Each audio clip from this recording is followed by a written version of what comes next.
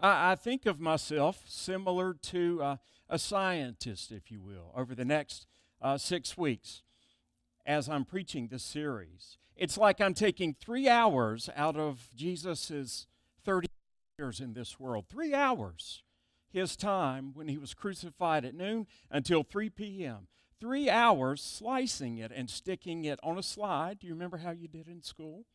And you stick it under the microscope and you power it up or turn it on and you focus in and you look at it, at the detail of it all. Those 3 hours, what did it mean for us and for the world? That's what I want us to get at, because my life has been forever changed by it. The world has been forever changed by it.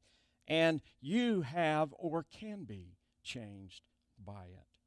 And so today we're going to look at the first phrase that Jesus said while he was being crucified, perhaps not lifted up yet on the cross to die, but while he was being nailed to it. The words that he spoke while the soldiers were doing that: "Father, forgive them, for they know not what they are doing." Now, I don't know about you, but last words mean a lot. And if you've ever had to say farewell to someone that lives far away, and I'm thinking of my son, who I get to see maybe a couple of times a year now, the final words that he speaks to me before he gets on the plane are golden, and they just ring in my head. And famous last words, people are noted for, at least historically notable people, they're noted for their famous last words. Let me share just a few with you of people that said things that make you think and go, right before they passed away and died. Joan Crawford, actress, said to her housekeeper who was praying because she knew that Joan Crawford's death was imminent, she said, "Don't you dare ask God to help me now." That's what she said. P.T. Barnum, famed showman and purveyor of circuses, said this: "How are the receipts today at Madison Square Gardens?" Like that was going to matter, right? When his time was soon to come. Humphrey Bogart, actor, said, I should have never switched from scotches to martinis for my drink of choice." That tells you a lot about where his mind was as he was leaving. Queen Elizabeth I of England, 1600s, said, "All of my possessions, but for only a moment of time." And that sums it up, I think, for everyone. Victor Hugo, great writer who wrote Hunchback of Notre Dame and other novels, said, "I see a black light." William Shakespeare, do you remember? This is probably the most famous literary last words of Julius Caesar. Et tu, Brute, as he dies there in the Senate chamber. Mark Twain, when it was rumored that he was on his deathbed, though he was touring with a book tour in England at the time, laughed about his final words and what they might be. It was reported the next day in the New York Journal. Mark Twain was undecided whether he was in fact dying in poverty in London as rumored or not. It went on to say, the great humorist, while not perhaps very robust or at his best, appeared to be in pretty good health. And he said, "I can understand perfectly how the reports of my illness or even my death got about. I've even heard on good authority that I was dead, but reports of my death have been greatly exaggerated." What do you think that your final last words would be if you could script that? It makes us stop and go, Jesus' last words, his dying breaths, if you will, included, "Father, forgive them, for they do not know what they're doing." Let's talk real quickly, and let me answer 3 questions that will help us understand the purpose and meaning of this for us today. And the first of those is, why did Jesus say this out loud? I mean, if you were being put to death by capital punishment, would you stop to say something, or would you just be thinking things, especially with other people in mind, asking God to forgive people that were causing him great harm that he knew would lead to his death? How is it possible, or why would he even think to stop and say that out loud? We think, and I'm I'm sure that Jesus was praying his whole last hours in this world as he was going through torture and ridicule and a trial. I know that he was praying all the while, but why did he choose to speak these words out, this prayer, for those that were there to hear? Well, and there are several reasons for that. One of those is that in fact Jesus wanted everyone to hear what he was there for. His purpose was being stated in that prayer that he was offering that day for forgiveness. So he was there, and he was speaking aloud so that everyone could be told, his disciples perhaps reminded, about what the cross was all about his completing that mission that he had been called to. Do you remember in many times along the way in his Gospels, in his teachings, Jesus reflected on and said that he was going to die, and no one grasped it fully. Or maybe they just didn't want to hear it, or thought it's really not going to happen. Some might have even thought he's just crazy talking about this. But those of us that have studied, those of us that know the faith and the Scriptures know that Jesus, all the while in his 3 years of ministry, was headed towards this destination of the cross and dying there to bring forgiveness. He wanted the whole world to hear or to be reminded that it is there that sins were forgiven. All sins were forgiven. Luke's account gives us 3 of these statements. Today is the first one. Next week we'll look at another of Luke's statements. And then the last week, Luke, we think, was a physician, the writer of this gospel. And so there, on Jesus' deathbed, if you will, and Luke is certainly aware and understanding of the physicality of crucifixion, and knows very well that in order to speak while being crucified or hanging on a cross took much more effort than it does for me to just speak to a crowd right here and now. And yet Jesus believed that everyone needed to hear him praying for us and for everyone for the sake of forgiveness. Second question is, to whom was he referring? Who was he asking God to forgive that day? And you figure that Jesus has had quite a day, right? Quite a day. And to quickly recount for you, he had had a meal with his disciples in the upper room, unless you're in John's gospel, in which he washed their feet. And then he was arrested. And Jesus was taken by the religious authorities and interrogated, if you will, by the religious establishment, the Sanhedrin and the chief priest. And they wanted to silence Jesus. They actually wanted him to die because he was a thorn in their flesh. And so they took him to the authorities of the day, to King Herod, the ruling king of that area, and to the Roman governor who had been appointed by the Caesar to oversee and make sure that the peace of Rome was run well in Jerusalem. Both of those authorities were brought to Jesus with the intent and the desire to put him to death. And there Jesus suffered. He was punished, flogged, beaten, forced to carry his cross, and with the help conscripted of Cyrene to carry it with or for him up to Golgotha. Jesus was referring to in his prayer all of us. It's easy to play the blame game, and people that are scholars have done this. Christians that don't fully understand or are trying to come to terms with Jesus' death, look at who done it in this scenario. Whose fault was it that Jesus died? Who was it that killed Jesus? There was a famous book out a few years ago, Killing Jesus.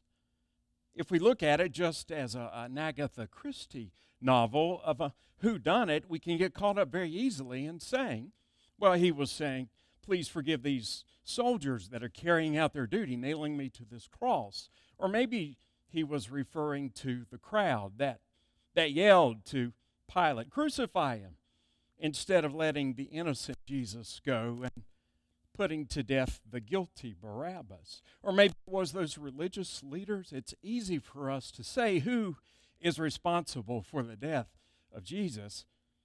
And it's natural and easy for us to do that because we don't want to lay any claim to the responsibility.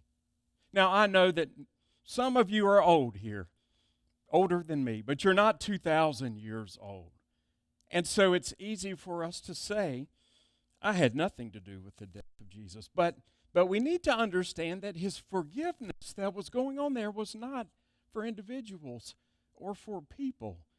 Though imagine the pain and the suffering and the humiliation he felt on the human side. But instead, we believe the Son of God, the Savior of the world, the Messiah, was crucified for their sins, the sins of everyone that has lived since, and your sins and mine as well. Now, I know that's not good news, and sometimes we don't like to go to the bad news, do we? And yet we are told time and again throughout the Bible, and in the Old Testament especially, we see that we human beings have a heart condition that needs God.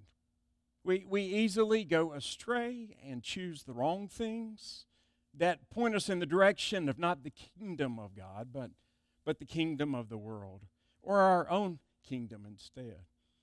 And even when we come to believe and we're course corrected and we follow Jesus in loving and bringing his peace and joy to the world, it's easy for us to slip and to, like sheep, just nibble our way off track little by little and get pointed in the wrong direction.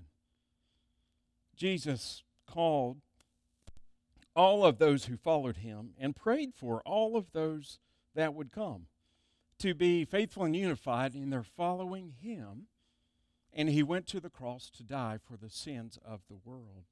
In the Old Testament, there was the sin offering that was made in the tabernacle or temple in the Holy of Holies to forgive all of the sins of the people.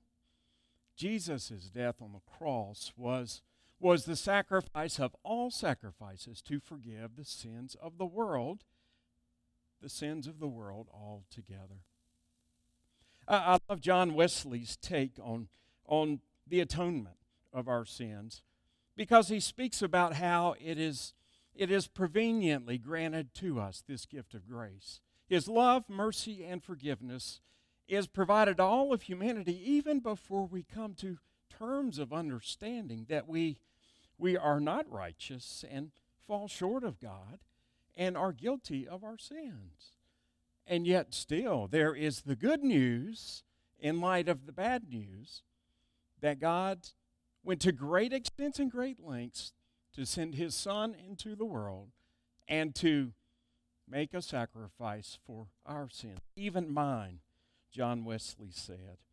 And he realized in his life, even before he knew of his guilt of sin, God had already made a way for his forgiveness and for grace. And that's the last question today is, what does this statement of Jesus from the cross mean for you, for me? Yes, Jesus died and said, Father, forgive them, for they do not know what they are doing, to the entire world, and thank God. But what about on the personal level for you and for me? He was referring to my sin and referring to your sin, and he calls to offer you that gift of forgiveness time and again. Over and over, even when you think you don't deserve his forgiveness, his love and his mercy, his grace, he's done it and he's willing to offer it to you today, every day that you live. This season of Lent that we're in, and one of the things, as I made the sign of the cross on people's heads on Ash Wednesday as we began it, was to turn and follow Jesus faithfully during this time. To go our own way, to go the way of our own kingdom or sin, but to go the way of God. And I would dare say that all of us during this season need some time to self-examine where it is that we've gone astray. What is it that weighs heavy on your heart that you've done, or maybe that you've left undone, or what is it that you feel guilt about or shame?